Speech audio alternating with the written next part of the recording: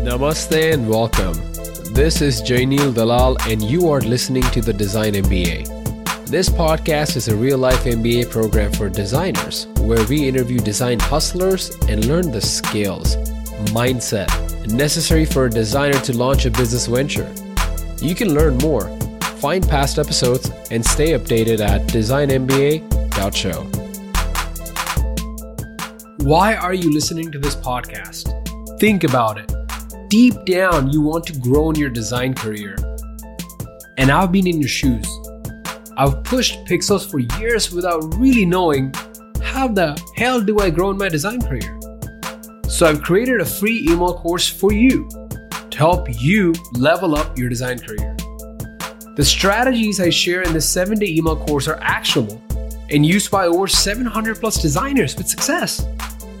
So head over to levelup.designmba.show or you can find the link to this email course in the show notes. Level up your design career today. Today's amazing guest is Heer Gandhi. Heer is an hardware engineer and entrepreneur from Ahmedabad, India. He has a bachelor's degree in electronics and communication from Nirvana University in India, as well as a master's degree in electrical and computer engineering from Carnegie Mellon University. After a small stint working at Apple on the iPhone in 2008, he ventured into startup roles as a founder and a first engineer at Invivomon Inc. and Bossa Nova Robotics, respectively. He's now director and stakeholder at Dazzle Robotics Private Limited, based out of India, where he manages product development and manufacturing for OEM clients. Heer, so excited to have you on the show, man. This is completely full circle for me. Having worked with you, having looked up to you as my senior in college. Super excited to be chatting with you today, man. Thanks, Jainul. Me too. I'm really happy to be here and happy to talk to you about some of my experiences and what I've gone through to get to where I am right now. And I hope it'll inspire a lot of other engineers and entrepreneurs out there. And I believe since last we chatted, you have kids right now. Boy, girl, how old are they? I have a girl that's she's 7. Her name's Prisha. And I have a amazing. Son. Yeah, my son's 3 years old now. His name is Risha. Yeah, I had them pretty much right after I moved back to India from the US. So that was actually we were planning to have kids early. And that was also one of the reasons to move to India, with all the support structure and help that you have. Easier to do it without really thinking about the support that you need. So it's cool, but having kids is a pleasure in itself. Oh, I bet. And you've got the king's choice. You've got both the boy and the girl versus having just 2 boys or 2 girls. Yeah. So now you got you see both the perspective. Yeah, that's true. Actually, you don't think of it like that. At least I didn't think of it like that. Not what I've seen is everyone who's had a girl wants another girl, and everyone who's had a boy wants another boy. The reason being is they think it's going to be easy because they've already had one. It's easy to have another girl. So they somehow end up being more comfortable with the second one being of the same gender. But in my case, it was the same thing. I was also hoping for another girl. And when we had a boy, we were definitely, I thought about it twice. I was wondering, all my friends obviously logically said it's better to have both a girl and a boy. And I understand that now because there's so much fun of having a boy and a girl compared to a lot of other friends and family that I have both girls or both boys. It's definitely better. Yeah, I heard that a lot. I think it seems like to be the season of girls. Like everybody that I'm running into, I was recently in India and there, everybody I ran into, most of them were just having girls. And just like you said, they were also like, oh, I want to have another girl. Yeah. And you're quite an ambitious guy. So do you feel like when you're, raising your kids, you have expectations from them that they should surpass you or follow in your footsteps or stuff like that? Frankly, I don't push them as much except for asking them to excel in whatever they are trying to do, but at least understand the fundamental or the basics of what they are doing. And at the end of the day, you have to have fun, right? Luckily, I had a mom that was that pushed us, and a father that always made us see the fun side of everything. So I want them to understand that things have to be done. They have to be done well, but at the same time, you have to have fun while doing it. So that's my kid. I put my kids in sports and in music classes, in extracurriculars, and all of these. Obviously, these are ambitious expectations. Normally, you would just let them free play. But the reason we do this is not only that they understand different, they gather different intelligences. It's also important that they have fun. Once they learn to have fun with what they are doing, I think it will be easier for the rest of their life. So tracking, so that is just, phenomenal way to look at things here. And then I'm trying to like think about, your journey. So you're Gujarati, born in Ahmedabad. And for those people who don't know, Ahmedabad is, I hope I don't get this wrong, it's really funny, but it's the birthplace of Mahatma Gandhi. We have the Gandhi ashram there, and in the state of Gujarat. And you decided to go to Nirma University to do your undergrad. And from there, you were part of the prestigious Robocon team where I was also a member, and you were heavily involved in robotics. So now I'm trying to like take a focus. And so Heer is about to complete undergraduation, and then you decide to go to Carnegie Mellon. So how did that come about? So as I told you, it all came about from my mother and my family. They always pushed us in academia. They understood the value of education. They understood the value of a skill. So throughout school, we always had this thing that we should get a master's degree or a PhD degree. There was always this hope that at some point we would either get into an IIT or an Ivy League college or one of the top engineering colleges in India or the US. Now, Nirma was something I wanted to do. My parents obviously wanted me to get into an IIT. They wanted me to do the JEE. They pushed me to do the JEE exams. I even appeared for the IIT exams, and the results were awful. I performed extremely badly, and I told my parents that there's no way I'm getting into an IIT. There's no way I want to spend another year trying to get into one. I want to do engineering. I'm good at it. And I definitely think Nirma is the university that can help me. So they finally agreed and said, okay, you've got the grades to get into Nirma University, so you can go ahead, and we won't push you to waste another year getting into the IITs. So that's my story. So you managed to convince them eventually. It was easy once. So it was difficult to convince them while I was studying for the joint entrance exam, because I always had a good academic score in school. So they assumed that would translate to cracking the JEE. At the same time, I knew that with the educational background I had, which was an SSC board, what you call it in Gujarat, compared to a CBSE board in Gujarat, I understood that there were a lot of things a lot of fundamentals that I didn't have in terms of mathematics, physics, and chemistry that would be able to get me through JEE. So once I actually gave the exam and my results were terrible, at that point they kind of understood that this is going to be a tough effort for me. So when I tried to convince them, they got convinced at that point. But it would have been difficult to convince them without actually trying. Wow. So to everybody who's listening, and if you are by any chance from India and you're wondering about if you're not going to crack into the MITs of India, then there's a lot of hope for you guys. Yeah, definitely. So, and then at any point were you like concerned about like the debt, meaning like you're probably going to go to Carnegie Mellon, so it's going to be an expensive endeavor, right?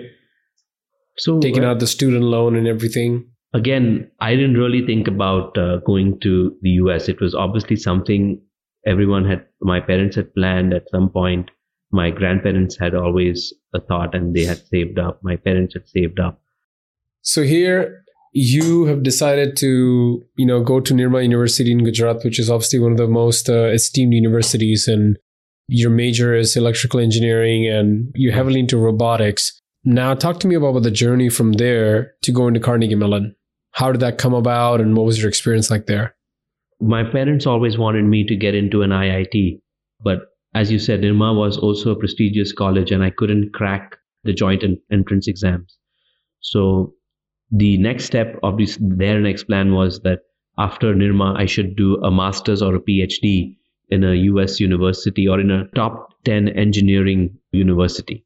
So obviously they had the funds saved up. And once I was done with my GRE exams, which I think a lot of the viewers should know that GRE is a requirement for all engineering universities. Once I was done with my GREs and I had a good score, I decided that I would only go to the US if I got into one of the top 10 universities for electrical and computer engineering at that time. So I applied only to the top 10, to the MITs, Stanford, Purdue, Carnegie Mellon, one of them, Texas A&M, Texas Austin. Wow. So when I applied to these 6 or 7 universities, I got rejections from all of them except from Carnegie Mellon. So my parents... Which is the best one? I guess for computer science, definitely. For electrical, there are a couple of... I think Stanford is good. Even MIT's is better.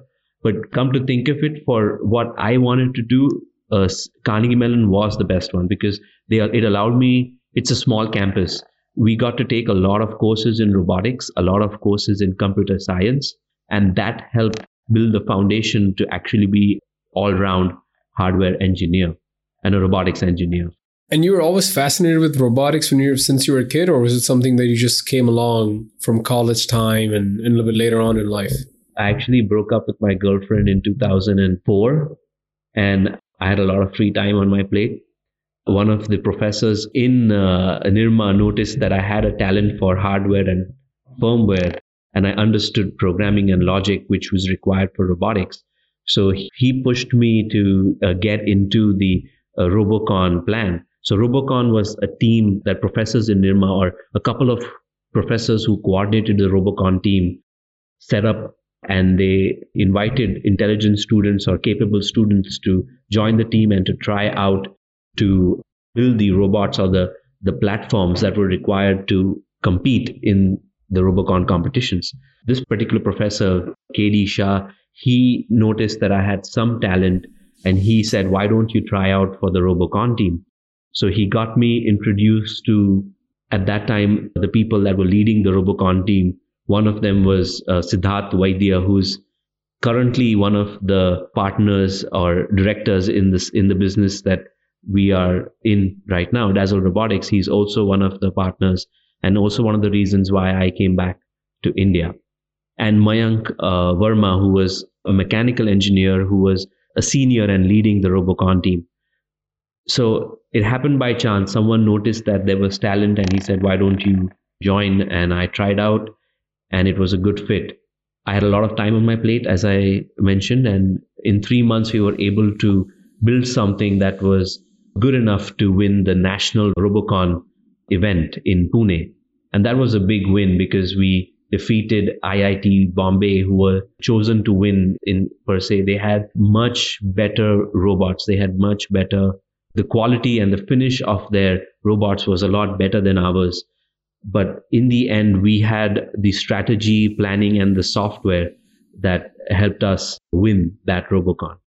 So you guys literally in the Robocon competition, for those of you who are listening, it's like an annual competition where all the colleges from India, I think more than 100 colleges participate, and they put in teams and they compete with each other almost like knockoffs, and you go to the finals. And so here you and the team, you guys literally defeated all the colleges to become the number 1 reigning champions in India and set forward a legacy. And then you represent India at the international stage. Correct? Yes, we did. We did represent, and that was an unsuccessful attempt. We went with almost the same designs, and our technology, frankly, was not up to the mark. We didn't have access to a lot of automation and robotic parts that could have helped us at that time build a better robotic platform. When we went to the International Robocon event, both Siddharth and I were part of the international team from Nirma. And we, as electronic and robotic engineers at that time, we realized that the reason we are failing is at international events is that we do not have access to the kind of mechanical parts, the kind of automation parts, motors, actuators, as well as the kind of electronics that the latest electronics that are used to actuate or drive those motors. That was a realization that we had when we came back from the international competition. And that was why we started to Siddharth and I always had in the back of our mind that if engineers in India have access to these kind of robotic parts and tools, they can go a long way. That was the initial idea with which the RoboKits online store was started. Siddharth started that back in 2007, right after graduating from Nirma University. So it's like two deviating tracks are happening between two best friends. You are deciding to go to Carnegie Mellon, while Siddharth is deciding that, okay, I want to empower all the future engineers in India, students in colleges with the best robotic parts that foreign universities have. So he starts off that business. So did you at that point decide that you might just like stick it out in India and help him in that endeavor? Or were you set that I have to go to the US to get that master's degree? Frankly, there were a lot of things we were trying. Siddharth was not sure about the robotics online store. It was an idea that wasn't executed. Similarly, I had a job opportunity from Motorola that I had got in my sixth semester in Nirma. So I always had a plan that if I didn't get into a good university in the US, I would accept the offer and I would join Motorola for a couple of years of job experience. So I had a backup plan. So Motorola was a plan. Going to US was definitely a plan. I didn't have any plan at that time to start my own business. I didn't have the kind of ambition that would be required to do that at that time. So I had two plans, either go to the US, work in Motorola. And Siddharth, on the other hand, was more ambitious at that time. Even now, he had the entrepreneurial spirit. So he at that time in 2007, just after graduating Nirma, he wanted to either join a startup, which was in technology, or he wanted to start something like RoboKits, which was an online store for robotic parts. So his vision was more entrepreneurial at that time. My vision was more self-development. So that's amazing segue. So then you decide that, okay, you end up going to Carnegie Mellon. You're attending all these lectures there, fine-tuning your craft in electrical engineering and robotics. So then I believe you got the job offer from Apple, right? So the job offer from Apple came right after I started Carnegie Mellon. When I joined Carnegie Mellon and I moved to the US in August of 2007, I immediately applied to Bossa Nova Robotics. That was a robotics startup out of Carnegie Mellon. I also applied to Apple. Siddharth and I had worked on a major project that you can look up on YouTube. It's called Chess Station Portable. This was a time when you didn't have smartphones. 2007 was a time when the first iPhone was launched. It was a secret product until then. Yep. A historic moment. Yeah. So at that time about 6 to 8 months before the iPhone was launched, Siddharth and I decided that we should do our major project in Nirma Labs. Now, Nirma Labs is an incubation center within Nirma University that helps funds startup companies with angel funding and mentors them to grow into successful startups. So obviously we didn't have an idea, but Nirma Labs was open to us trying something out during our 6-month major project semester in Nirma. So we came up with a couple of ideas which were already done, right? So a startup is something that does something that's unique. Your offering has to have value and it has to be unique. We went with a lot of offerings that were of value. We said we'll make an amplifier that's better. We'll make a home theater or a home automation system that's better than what's available today. And all of the ideas were shot down by Nirma Labs mentors at that time. Mr. Tyagarajan was our mentor at that time. And he shot down all the ideas saying that you're only improving on something that's already done. What we want is something that hasn't been done so far. That's how we came up with the idea of Chess Station Portable. Chess Station Portable was a touchscreen board game, right? So it's a flat, large touchscreen on which you can play board games. And as our proof of concept, we developed a chess application on that platform so that you could play chess on a touchscreen board. That was a big success. Everyone in Nirma loved it once it worked. There were a team of 3 people at that time, Siddharth, myself, and another friend of ours, Kushal Patel. We ended up building this. It worked really well. We got a lot of accolades for this project. That we also got interviewed by a couple of newspapers once this was developed. Wow. And about 3 months after that, the iPhone was launched. And all the board games that you wanted could be loaded on Apple through the App Store. Yeah. So at that time, it seemed like when I applied at Apple, they immediately offered me something within 3 hours of the interview because they realized that I had worked on hardware that was applicable to the iPhone's platform. They understood. And until that point, when Apple came out with the first iPhone, that was the first time that capacitive touchscreen, or like the smooth touchscreens that we use that have become ubiquitous in all our phones, they were the first ones to do that. And then you were literally working on that similar groundbreaking technology. I had already worked on that at the time of the interview, and I had a product on YouTube that did specifically what they wanted to do with games. Their eventual goal with the App Store was that we should have each and any game can be developed, put on the App Store, and people can play those games over the cloud or on the same phone for that matter. And that was a platform that we built. It was very simple, but obviously as a hardware engineer, the managers at Apple understood that I had experience with building a touchscreen based platform. So that's why I got an immediate offer from Apple. And because they asked me to come on full time, but because I was in my first semester at Carnegie Mellon and I still... Oh my God. So you hadn't even finished the whole course yet? The 2-year master? No, I didn't. I had an offer at that point because I was obviously, I had the option to finish my credits in 2 semesters instead of 4.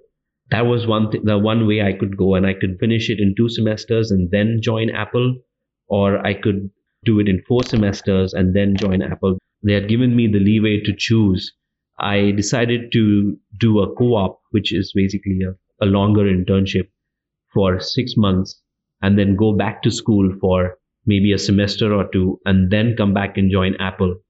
They were obviously not happy with that plan, but they were more than happy to offer me an internship for 6 months. That helps them understand whether I'm actually full of shit or whether I'm actually, or I've done what I said I've done, right? So they were more than happy to say, okay, you can't come on full time. You have to finish your credits. We understand. Join us for the internship program. I said, okay, great. I will do that.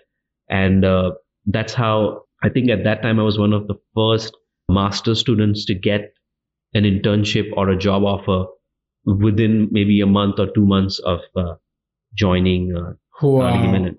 And did you think about just dropping out of Carnegie Mellon to join Apple full time? No, frankly, I did not. A lot of my family and friends thought it would be better to convert my master's into a PhD.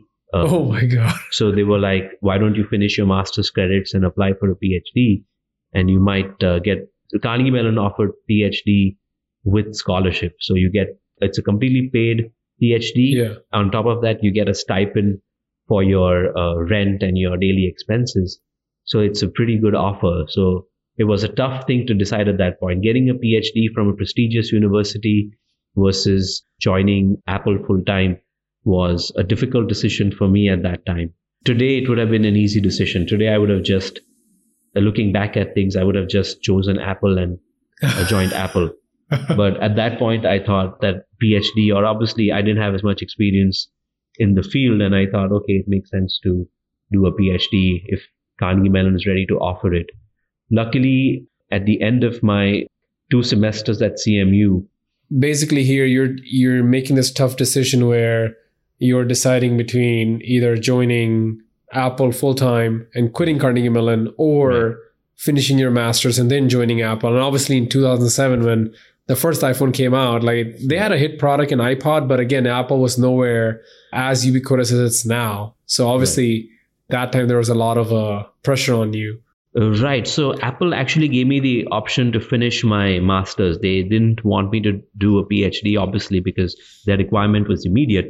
In fact, at the end of the internship, they were pretty clear that there was some hardware talent that I had in managing manufacturing, in managing the circuit design, hardware design, and dealing with the vendors of the chips and components that go on the iPhone circuit. So at that point, they did ask me to come on full time immediately. I couldn't because I hadn't finished all my credits. They asked me to finish them as soon as possible and join. And at that time, it was a difficult decision for me. I felt at that time that I did have a lot of hardware experience, but I didn't have a lot of firmware or software experience, which is also key to any product.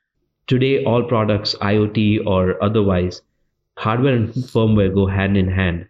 Your hardware there is a limit to how much analog hardware can help. Eventually, you need some form of software that is written on microprocessors or microcontrollers if it's a small consumer product. Without understanding firmware or without understanding the needs of firmware, it's difficult to develop a product.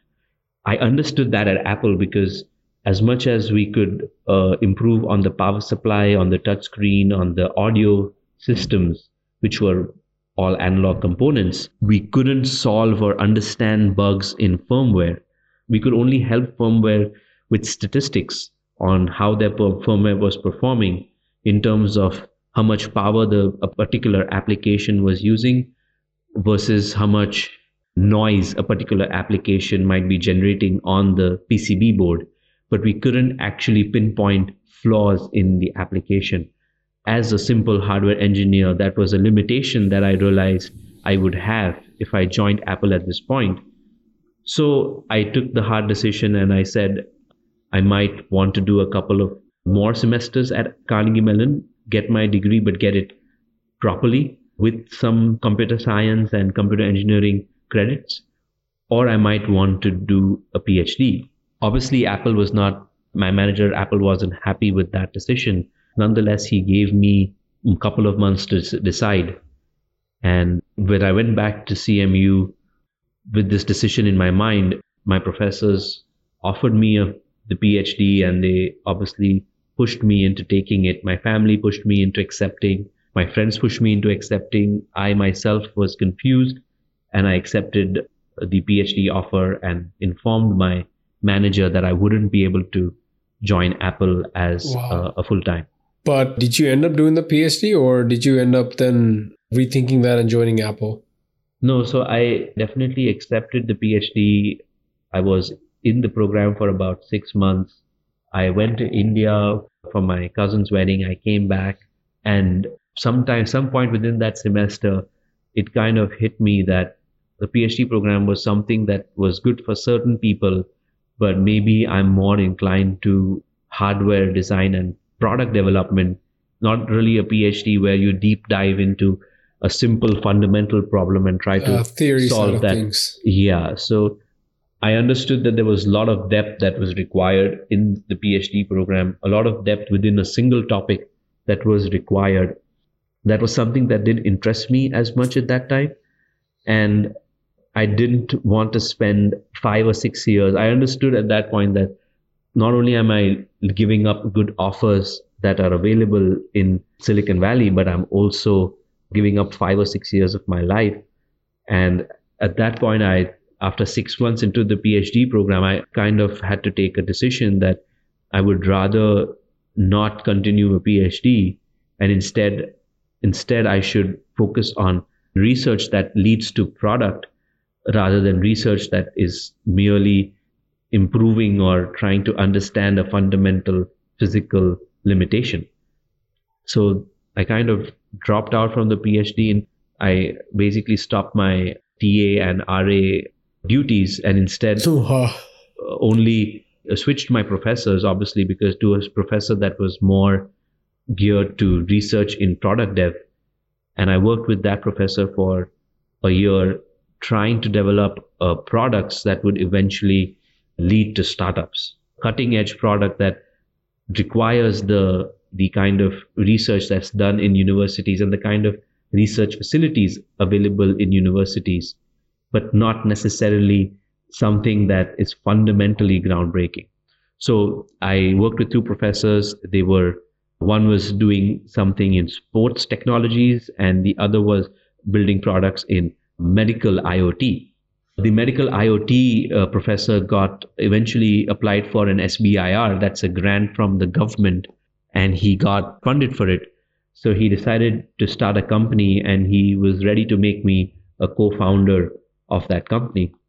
So that was a good opportunity. At that time, we were funded. We had about $1 million in free funding from the government. So it was a good opportunity. And at that point, I decided to completely jump out of the PhD program and co-found the company with him. This was probably upset your parents and everybody there. Yeah. Everyone was very upset. Like, what is he doing? What's happened to him over there? Yeah. So everyone was very upset.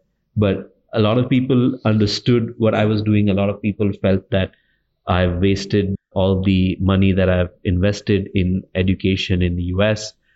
So there was a lot of drama at that time, but something in my mind said that it was a good decision at that time.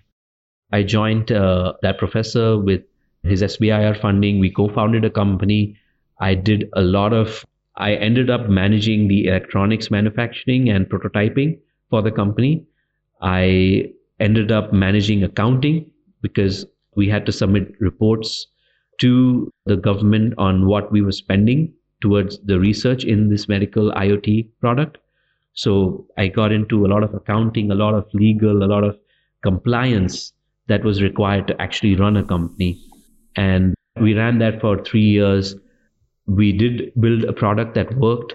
We realized that at some point building a medical product in the US with the regulations and with the kind of testing that had to be done, the kind of clinical trials that had to be done, it was going to be an expensive process. We all had to be certified to actually perform clinical trials on patients, even though the product was non-invasive. Non-invasive meaning it's outside, layman term is that you're not cutting into someone's body per se. It's a device that measures something from the surface. So that's what our product did. And it was non-invasive, but still the costs were too high. The grants that we would have to offer and get were either too long, too difficult, or too expensive to apply for. So after about 3 years, I realized that this would be something very difficult to achieve in the US with the limited funding and resources we had.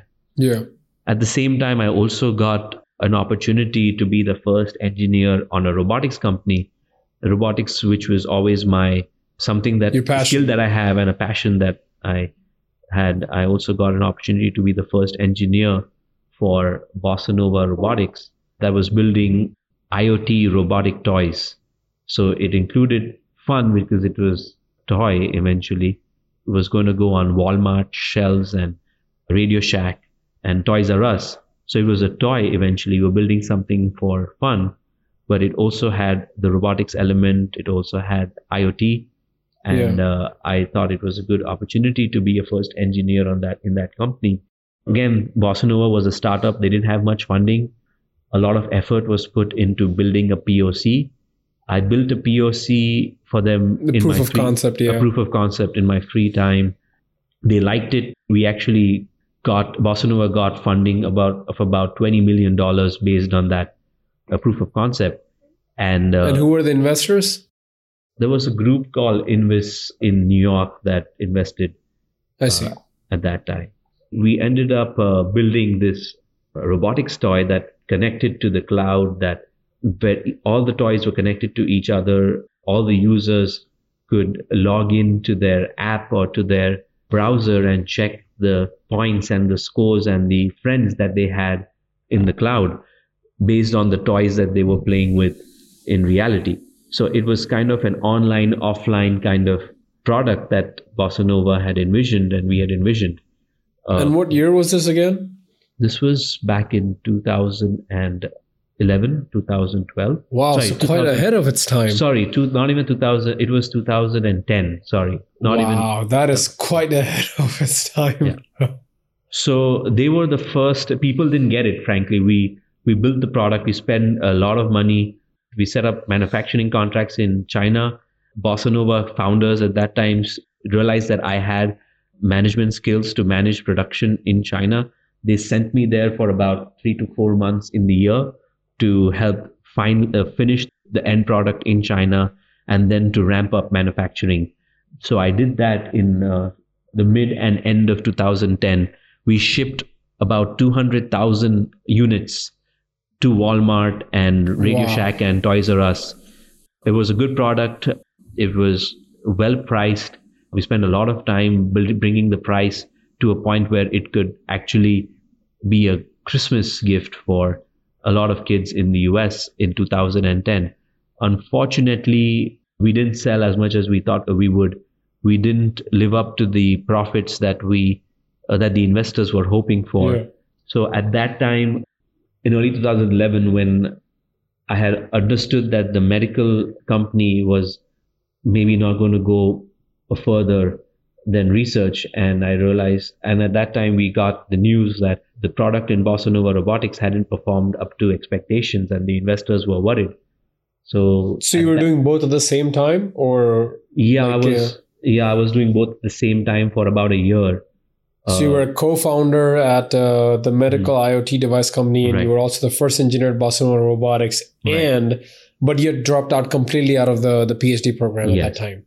I dropped out of the PhD mid 2009, and in 2010 I was fully working on the medical IoT product as well as this. So both of these were seeming that they may not have a favorable outcome that you had imagined when you started out. Right. By this point, even the recession in the US, there was a recession in the US in 2009. Everyone knows about it. So in 2010, end of 2010, early 2011, there was an opportunity to go back to Apple. I had a lot of friends back in Apple from Carnegie Mellon. They were ready to help me get back in Apple. There were a couple of friends in Google at that time. They were also ready to help me get a position in Google. But I thought after being involved with startups, I felt like that would be maybe mundane, or the growth, the rate of growth would not be similar. And that was end of 2010 was also when I got married. So I thought that whatever decision I should take should now be long-term and should not be something short-term. And then your wife that you're married to now and have your 2 kids with, that's the one you got married to. Right. The same girl. And she at that point was based in the US or India? No, she was based in India, but she had a visa, so there was no issue as such. Should you decide to stay here? I see. Should we decide? So I had to decide. We talked amongst each other and we had to decide whether we actually wanted to live in the US versus moving back to India. Yeah. At that time, I was pretty sure. At that time, obviously, I was in touch with a lot of my friends back in India. That included Siddharth.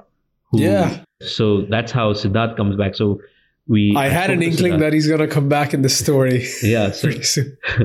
So Siddharth told me that he and his brother Sandeep had eventually tried out this online store, and they had a first mover advantage, and they saw a lot of traction because there were so many young engineers and that needed these robotic parts, and they didn't know how to get it.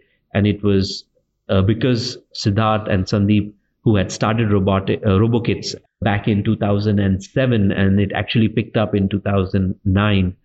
At that time, they felt that this is only the sales and the growth is only going up. Every year, they saw exponential increase in sales and in customer interest. So they were very excited to have someone help them grow something which they had already built.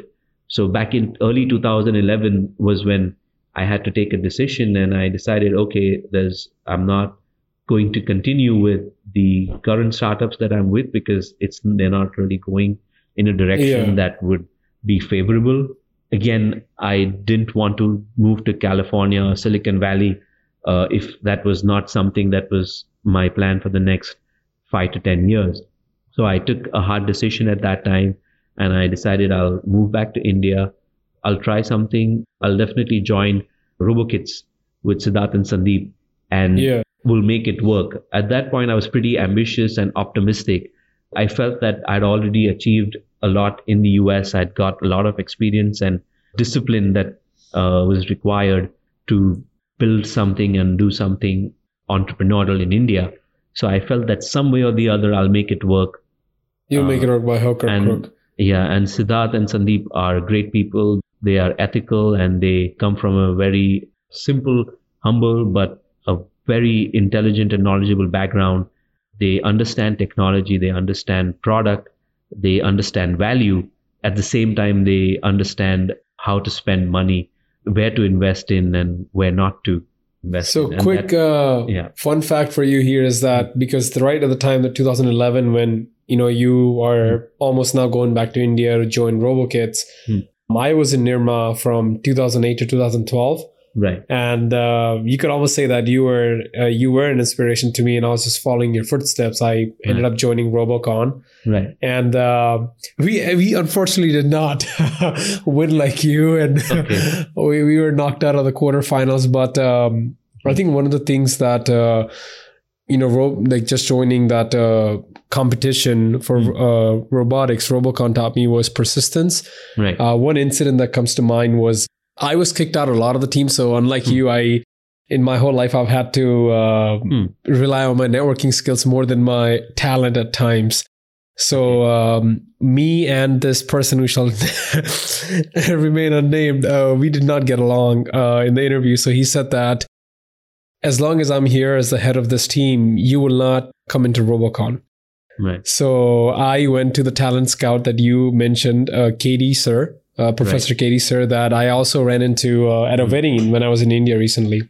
Right. So I kind of like made my case to him, and he said, I'll talk to the team lead and kind of put you in. So it kind of like went back and forth. And then I think at one point I was kicked out of the team like 10 times. And then every time I would go to Professor Katie Sir and then come back in. And at one point, the team lead got so pissed off at me. And then he was the electrical engineer. So he was like, head of electronics there for the robotic side of things. And one time he got so mad that he took a screwdriver and he was trying to throw it next to me. And the screwdriver actually hit me. And I think I have a mark somewhere on my shoulder.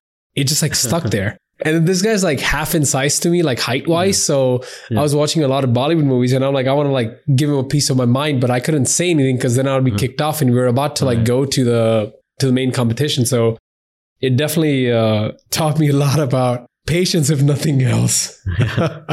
So at this point, you move back to India with your wife's already there. Right. And you're joining robotics. And in 2011, I remember that when we were going to IITs for the technical festivals and competitions, there were other upstarts coming in, but RoboKits definitely had the first mover advantage because everywhere we will see, I went to Mumbai and there people from Delhi, everybody was like buying the hobbyist parts from RoboKits, like motors and servers, development kits, electronic components like LEDs. It was almost like what they call it, the do-it-yourself, DIY leader in India. And it was just like homegrown. So you joined them at that point in 2011, right? Right. So in 2011, I joined them. We decided that we would grow RoboKits, the online store, but we would also try to, Siddharth and I always had a passion of building our own products, like building stuff in India and actually selling it to businesses or to consumers. So we had ideas of building medical IoT products. We had ideas of building high-end servo systems or motor drives that were not available in India at that time. Even a lot of professional photography equipment was only manufactured in the US at that time. And I thought that it would be a good idea to build these kind of niche products in India so that companies in India could buy it at a lower price. And that would give them an advantage because obviously they don't have the funds, but they have the talent. So it would give them an advantage to actually compete in the international market. So we had all these ideas. We started in 2011 with a couple. In 2011, we obviously decided to grow RoboKits. We put in some more money. We bought some more stock. We made relations with more vendors. We hired a lot more engineers and employees. to, in some cases, to manufacture or to assemble some of the boards that were designed by us. In some cases, to manage inventory, manage customers, and to manage our purchase. And what did you mean by when you said that we put in more money and buy more stock? So the advantage of RoboKits, or the advantage of any company that is in the online sale, is that you have the product in stock. A lot of companies in electronics do not stock components, or even today do not stock components or parts in India. They usually stock in Singapore, China, Malaysia, Thailand, because once you bring it in India, you pay custom duty. And once you pay custom duty, it's too expensive to send it back out. So you only import when you know you're going to sell it. That's a big barrier to entry. You have to understand the market. You have to know what the needs are so that you can stock something that you know you will sell. So the idea was to stock product that would eventually be, which would definitely be sold in India, and to be able to take that risk because we understood the online market and we understood the needs of roboticists in India. So we definitely started a lot of lines, a lot of more motor products, a lot of more motor drives, motor solutions, actuator solutions in 2011 and 12. That was the time we started our brand of motion solutions or motor solutions that we named Rhino. So Rhino Motion Controls is a segment of RoboKits that focuses on motors and motor-based actuations. So for all those listeners you're kind of like, oh, this is too much like geeky talk about robotics. So essentially what Heer is saying that they were one of the leading India's hobby stores for robotic parts, but eventually they just kind of like started these small spin-offs where they were making those parts themselves, specific niche parts. And Heer, one of the things I do remember when you guys were doing the Rhino boards and platform, I was actually an intern there. Right. And in 2012, and one of the things that fascinated me, and this is, I would say that if they're doing like business case studies in terms of intellectual property and how to maintain that, this should be like definitely there. One thing I noticed that in India, people employ maids to like clean the factories or clean the, offices. And what I noticed is that you guys train these maids to actually do soldering work on the hardware boards and the PCBs, the printed circuit boards. Right. So what led to that kind of decision? Because this is genius, right? It's not actually genius because this is something that China does very well. I was in China for 6 months in the year in 2009 and 2010. And I kind of understood how they manufactured. And that was why I tried to bring those manufacturing processes to India. In China, what they understood that any kind of intricate soldering is like sewing, right? Like a sweater. So you need to be patient. You need to be precise. And that kind of mentality is found in women more than in men, at least in China.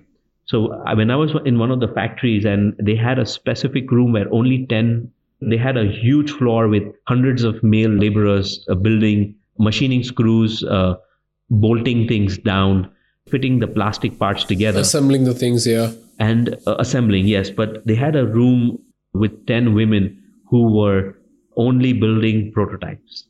And the reason for that is that they were doing each and every prototype by hand. It was not being done on machines. It was being done by manually.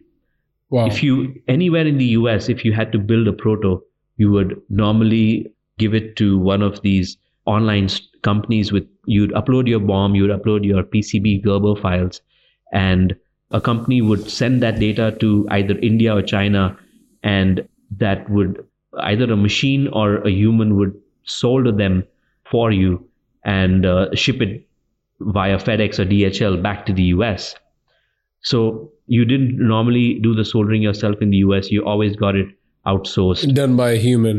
Right. And then the PCB design, the Gerber files are basically just the design layout of how the board should look like. Right. So a lot of these prototypes were being done in China or in India either manually or on machines. But if you needed something quick, if you needed a small change to a prototype, you had to swap out an IC. You couldn't do that on a machine. You had to have these maids who were able to do it without damaging the PCB board or without damaging the surrounding components. So if you had to change a chip on the board, you would have one of those maids just, Right. Very delicately, like precision. You Right. do that. Right. I kind of thought you guys did that because you guys, from a business perspective, makes sense that nobody can steal your IP because I was like, why not just hire electrical engineers? But then they would understand the board, the layout and just copy and clone it. But the maids, because they didn't have the electrical knowledge or the engineering knowledge, they, I guess, couldn't do much about it. So you frankly, that could have been 10 or 20% of the reason, but that's not the only reason why you had. There were many reasons to have maids. One is because they're able to sit in one place and work for 8 hours without any patiently. You don't see that with a lot of male labor.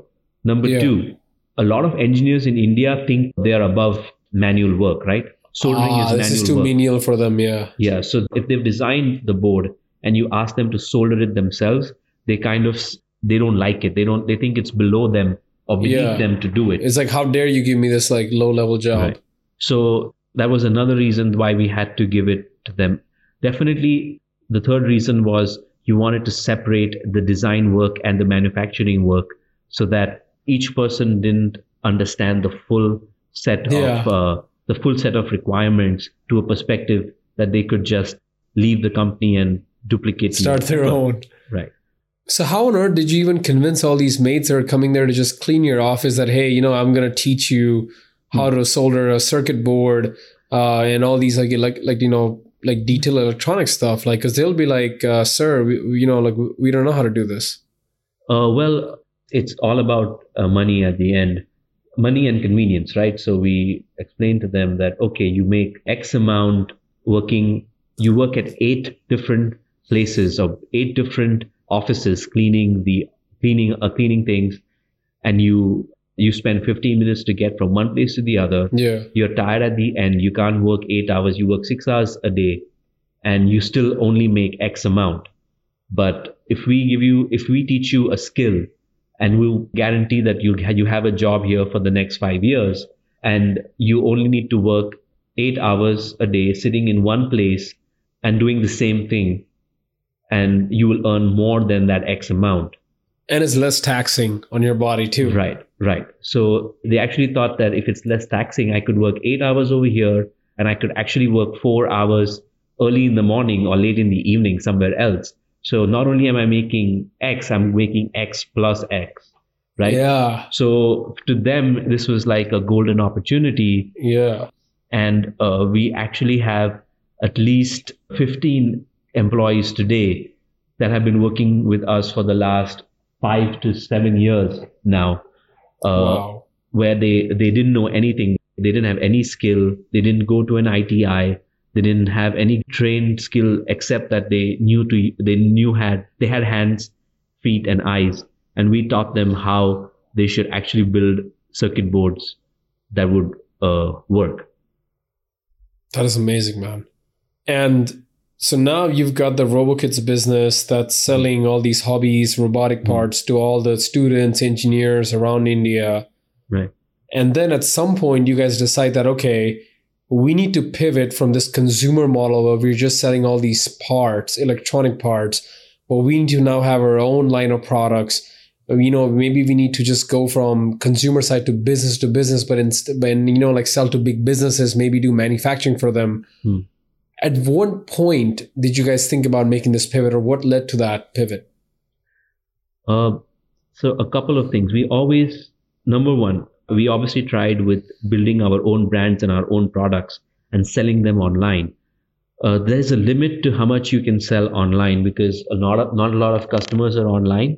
You can't generate offline distribution and stores without a huge markup in price. If you expect someone to open a store and sell your product, they're looking for about 30 to 40% margin on the maximum retail price. So we didn't plan our products to be that expensive.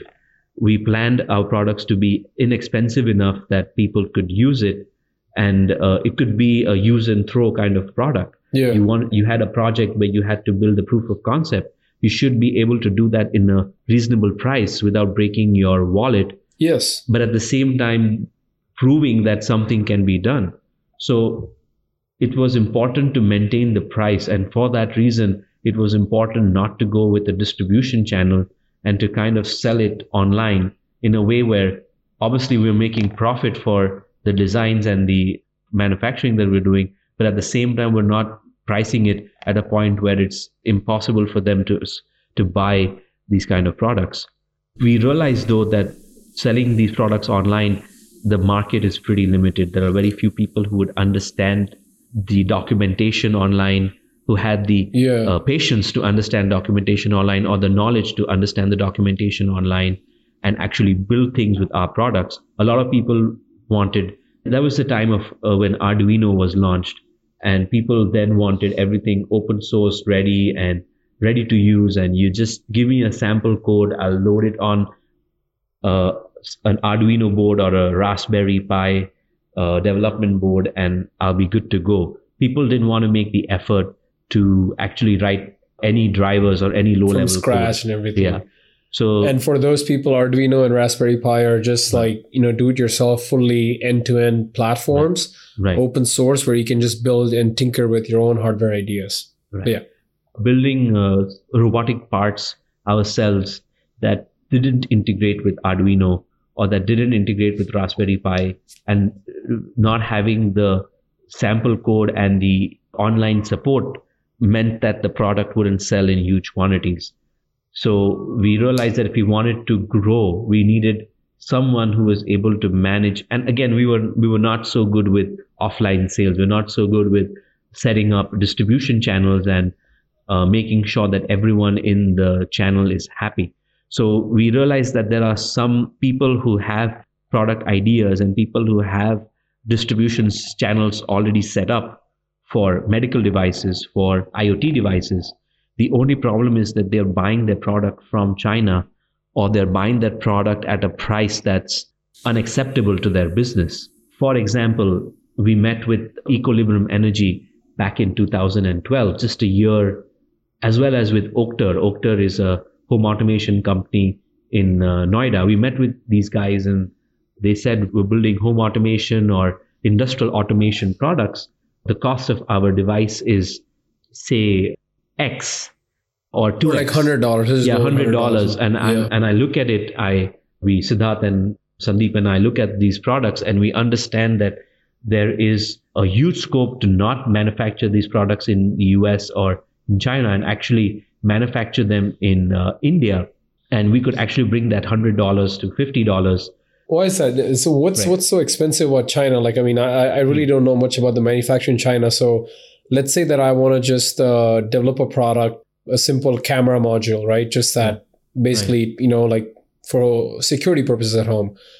Why would that be so expensive in China? What are the costs that's driving that up? The number one problem with China is the fact that assembled electronic board shipped from China or anywhere in the world attracts a duty. That duty and shipping cost, once you do the math, ends up being, assuming you don't smuggle it into the country, ends up being somewhere around 10 to 12% on the base value. So there's already a 12% margin that you can make if you manufacture in India. So 12% is number one. Number two, new companies and startups don't really have the kind of quantities that can justify the fixed costs that a factory in China would need to bear to set up manufacturing in China. For them, like a custom one for them, I see. Right. So usually the cost in manufacturing is not, there is a fixed cost and a variable cost. The fixed cost is basically training engineers to understand your product, building test code, test processes, test jigs that will be able to validate each and every feature of the product. Quality control, and then repeat that process enough number of times in the test setup to validate that the product's quality is up to the repeatability and quality is up to the mark. So setting up those test jigs, having engineers who understand that test process, and then someone at a managerial level who can make sure that all of these parts in quality and testing work seamlessly. That fixed cost is expensive, and that fixed cost is something which inhibits startups that only have maybe businesses less than maybe 50,000 US dollars a year. That would inhibit big Chinese factories from actually taking on those kind of roles. So what you're telling me is that if I want to manufacture this camera module we talked about, right, there's like the first component is, the import duty I got to pay to get it from China to India in this case, or US for that matter. Right. The second cost is, because I'm a startup, I'm just, creating the design of the product. They're going to not only charge me for manufacturing that, but on top of that, another fee, which is just to oversee the whole process. Yeah. They usually charge somewhere between around 10% of the product to oversee everything and to take responsibility in case something doesn't work out. And that's standard anywhere in China. So that's already 20% markup that I already can see there. 10% of that duty, and then there's another 10% that, approximately we talked about just to oversee the process. Right. I see. The other problem is that the other advantage that we provide over some getting it manufactured in China is when you're getting it manufactured in China, you are providing them a design. The design that someone in India has developed is usually done through consultants. Consultants in India are not, their business is only understanding what you need, building something that delivers what you need. They are not responsible for the cost to manufacture it. Oh, I see.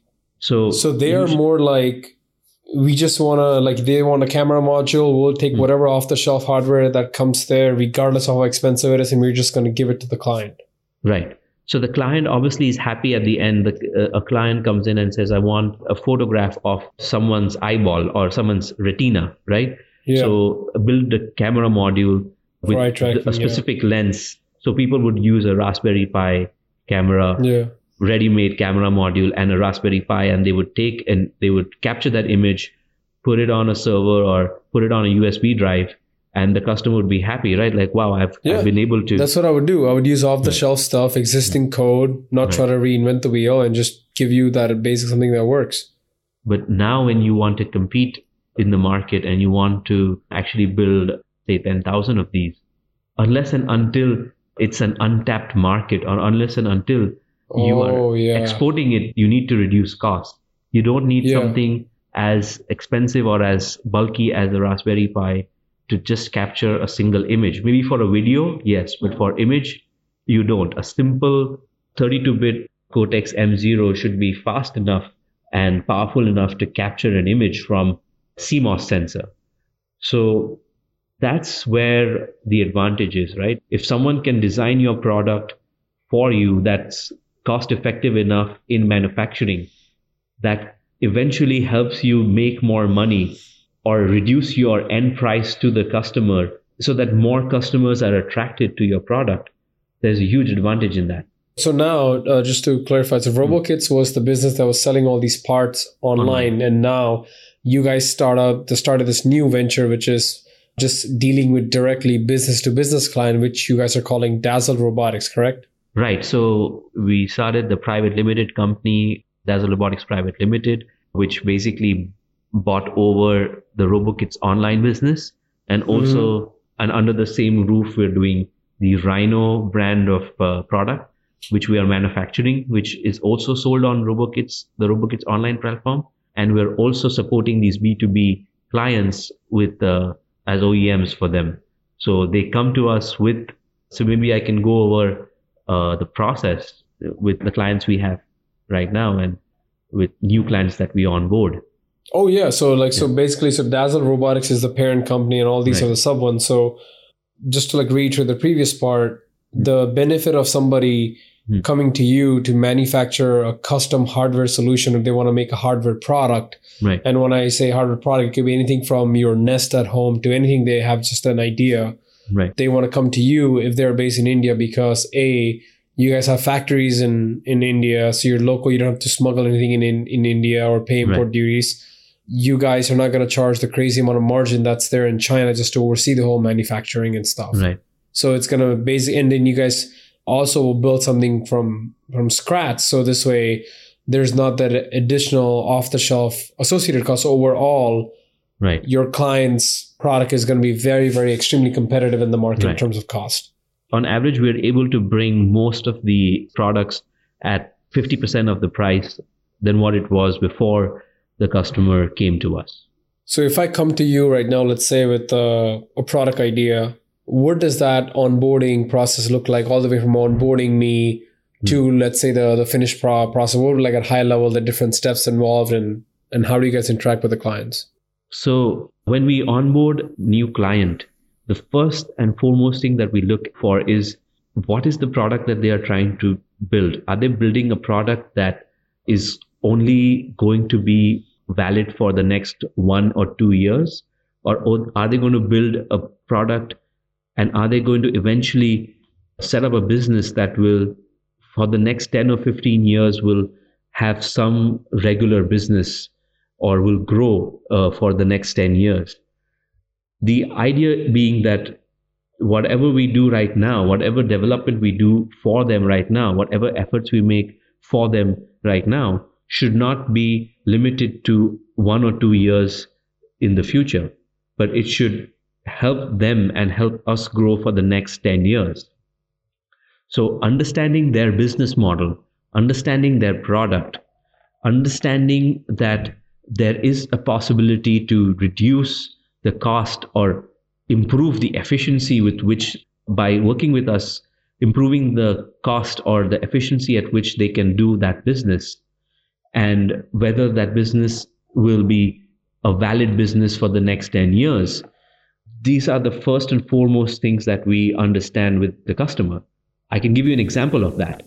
Recently, in the last 3 or 4 years, there is a move towards street lights being LED based rather than incandescent bulb based. Yes. So there are a lot of companies that were wanted to redesign LED based street lights with all these features, and they wanted to apply for government tenders or smart city tenders and install new streetlights in those projects. The reason we would not want to or would not take that kind of a project is because we know that whatever we design, number one, is going to be subject to competition from a whole lot of foreign companies outside India that would eventually import their product. And also, it's only a couple of years, once all the streetlights are replaced, the requirement is not going to come up again. It's not a recurring business. It's not a recurring business. You're just manufacturing something that's already designed efficiently. You're just helping the person manufacturing it at maybe 12 or 15% lower cost than what it would cost them to import something that's already available in China or in Japan or Germany or the US. So that's a business we would not get into. On the other hand, businesses that we would get into are physiotherapy devices. A lot of physiotherapy or consumer physiotherapy products, which are, maybe you can talk about muscle stimulators or nerve stimulators that help reduce pain or help increase blood circulation. These kind of products are normally imported from Germany or China or the US. Number one, they're not cost effective. They're not very expensive. They're not for the Indian client, because each region or each country, because of the DNA or the genetics of people, everyone has different kind of medical problems. A lot of people in India have arthritis or have diabetes compared to the rest of the world. So if you're building a physiotherapy device, you want to build that device which is specifically targeting the ailments of the group of customers that we're selling it to. So if arthritis is the main issue and we want to improve the lifestyle of people with arthritis, you want to develop a physiotherapy device or a nerve stimulator that helps people with arthritis specifically.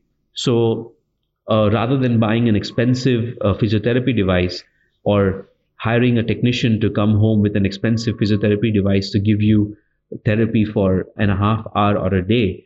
We decided to partner with a company that wanted to develop a physiotherapy product that specifically targets diabetes or blood circulation issues or arthritis issues, and giving a specific product that only targets that ailment. Yeah. So there's no requirement for a technician to specifically go. The user can learn how to use the product from the manual or from videos And self-serve them. and self-serve themselves. So those are the kind of business models. When we see those kind of business models where we're not just building something for a percentage price that's cheaper than other products, but also changing the dynamics of the business, which can eventually make that business grow exponentially. That's where we prefer to get involved with. So my uncle actually has both of those conditions, and Right. before leaving India to come back to the States, I actually signed him up with a technician to kind of Right. like come and Right. provide him that. So I definitely will, like buy one of your products and give it to him to see if he's, kind of like how he thinks about that idea. You guys are almost operating like in a way a typical investment firm or a venture capital firm will look at deals. You guys are looking at the future potential of the product. You guys want recurring business. So one thing I'm curious about is now when you're dealing with these companies, one way of payment might be an all cash deal where they just pay you the entire thing in just money. Right. But maybe if it's a startup, they might just be like, hey, we'll give you equity. So when do you guys decide that, okay, we want to do a cash deal versus a cash plus equity or something like that, like a hybrid deal? It depends, first of all, on who the promoter is. A lot of promoters who are cash heavy, who have the money to spend, would rather not give up equity because they would rather have full control on the product in the future. So they would prefer an all cash deal. And we understand the customer, there is value in his business. If we understand there's value in his business and we understand that there is going to be continuous business for the next 10 years with these customers, we would accept an all cash deal. Again, an all cash deal doesn't mean that we charge for design. We never charge for design. We never charge for prototyping. We only charge for manufacturing. All that we ask is that once your prototype works and once your product is at a price point where, once we've designed it to be at a price point where your business will be successful, that you give us the contract for manufacturing. That's all we ask for. But what if it takes like 50 iterations to build that prototype? Isn't that expensive for you guys? I mean, isn't there like a cap? Like it is expensive, but that's a cost that we readily accept. Oh, so you guys are designing a delightful experience. Like, hey, nobody's going to go through such amount of pains to do that. And when somebody does this much for free, you're like, you know what? I want to go with Dazzle Robotics because they are going above and beyond to help me. I see. Right. So there are a lot of products that take maybe a year or a year and a half to get right. There are a lot of products where you start off with a prototype and you realize once you have the prototype that that's not exactly what you wanted. I'm pretty sure any product developer would understand that. You came up with a vision of a product and you made one judgment call, which actually was wrong at the time you designed the product. And because of that judgment call, which ends up being a no-go for the product, you have to completely redesign product. It happens a lot that after 3 or 6 months of the product, it has to be completely redesigned. We understand that and we take that upon ourselves to redesign something, and we keep working on the product until it's at a point where it can go into volume manufacturing. But what if that period takes 6 months here? Are you guys not worried about the fact that what if the startup cannot pay? Then that 6 months or 7 months or however long the duration went, it's not resourceful for you guys in terms of money. Yeah, so again, that's the risk, right? That's the risk a VC has. That's the risk we have. Oh, I see. So there are many times where we've developed something for a customer and it hasn't gone anywhere. Maybe we've delivered a small batch of products and after that, the customer hasn't been able to grow his business, or he's changed his ideas, or something else has come in the market that or we made a judgment call on the product, or something else has come up in the market and he doesn't think that it makes any sense to move ahead with that product, which we worked on for a year. It's happened multiple times. but that's part and parcel of business. There are going to be some bad decisions. There are Yeah. going to be some things that are out of your hand, and you have to take that in your stride. So I'm going to ask you for like a horror story right now. When you don't have to name the client, you can keep it anonymous. But what I think curious to know is, was there any like horror story, or I mean, not say horror, but like a bad decision from your part in dealing with a client that just didn't go well, but that failure later set you guys up for success? Is there like any story that comes to mind? So anything that doesn't kill you makes you stronger. Any Yeah. product that you work on, any new technology that you work on is going to build experience for yourself and the team, right? From everyone in the company, when we have a new product, they learn something new.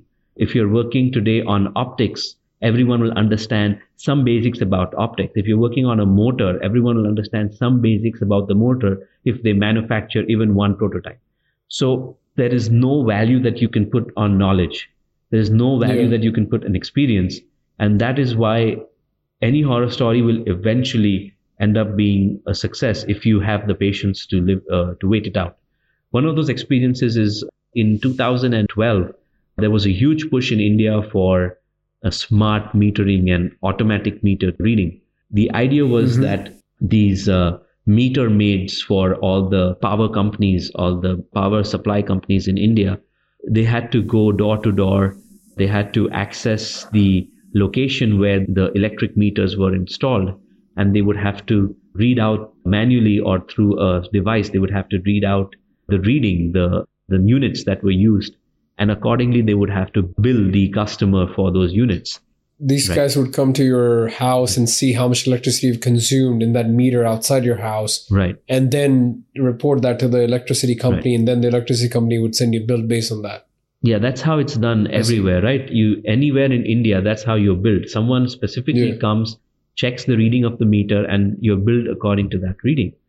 Now, there was a huge push from a lot of the power in the power sector to reduce the effort that was made to take those readings and to be able to disconnect meters from the power if in case some customer wasn't ready to pay his bill, or if in case they figured out that someone was tampering with the meters and bypassing the meters.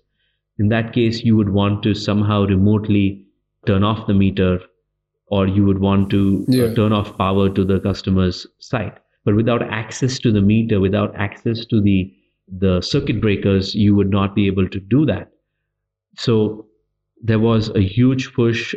All meter manufacturers and all power supply units wanted to build wireless communication into the meters, and they wanted to build gateways or wireless readers that could, if placed within a certain range of the meters, it could communicate with the meter and it could read out the meter, the readings or the units from the meter, and it could also command the meter to maybe turn itself off or to turn itself back on based on any default, any customer that doesn't want to pay his utility bill.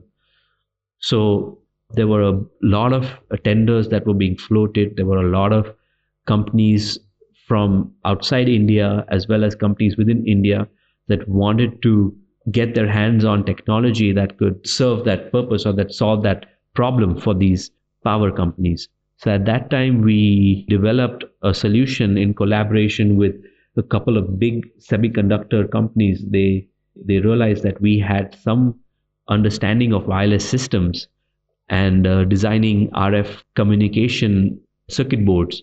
So we had a joint venture with one of these big semiconductor companies, and we actually built a module that was sub $3 that could be installed in the meter and also installed in the remote system or in the gateway and retrieve data from the meters. We spent a lot of money.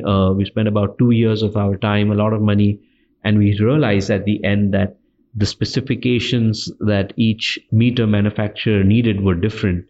Everyone, and the specifications and the needs kept changing every few months.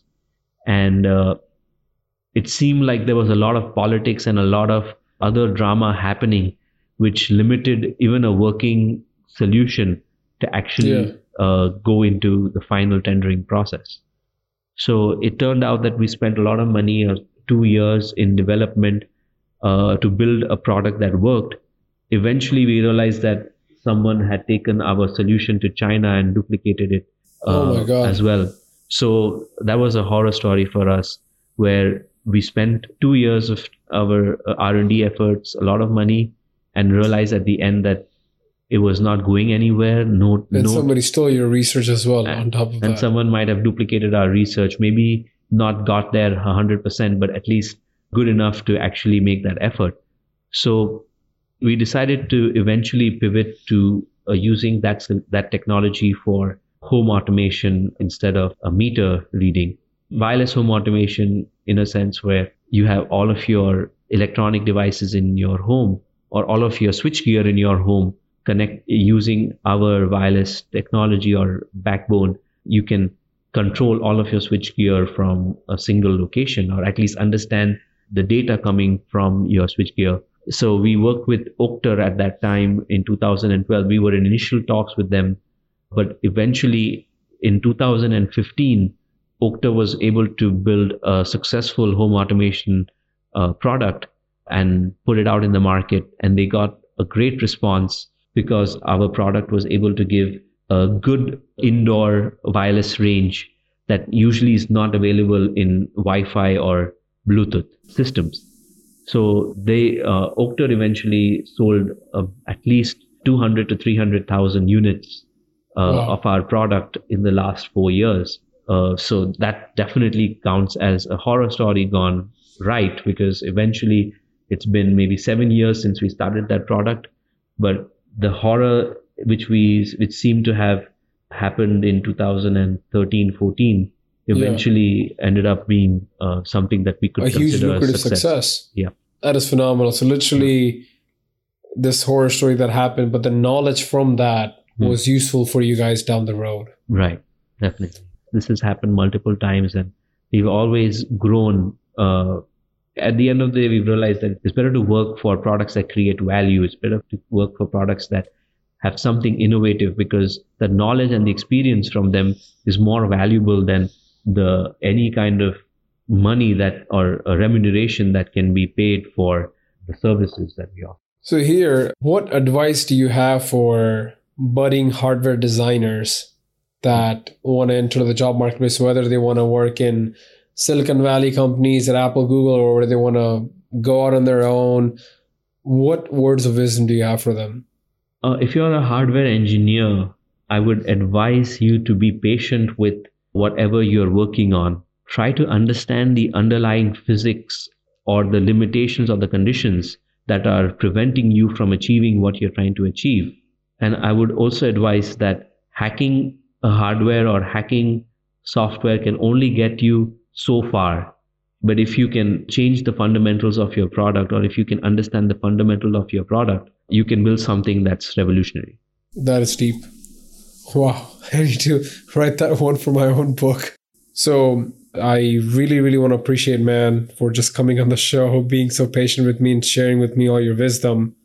I hope that what we've discussed can inspire people to take tough decisions and hope for the best, and eventually work hard to understand value versus profit when it comes to engineering. Absolutely.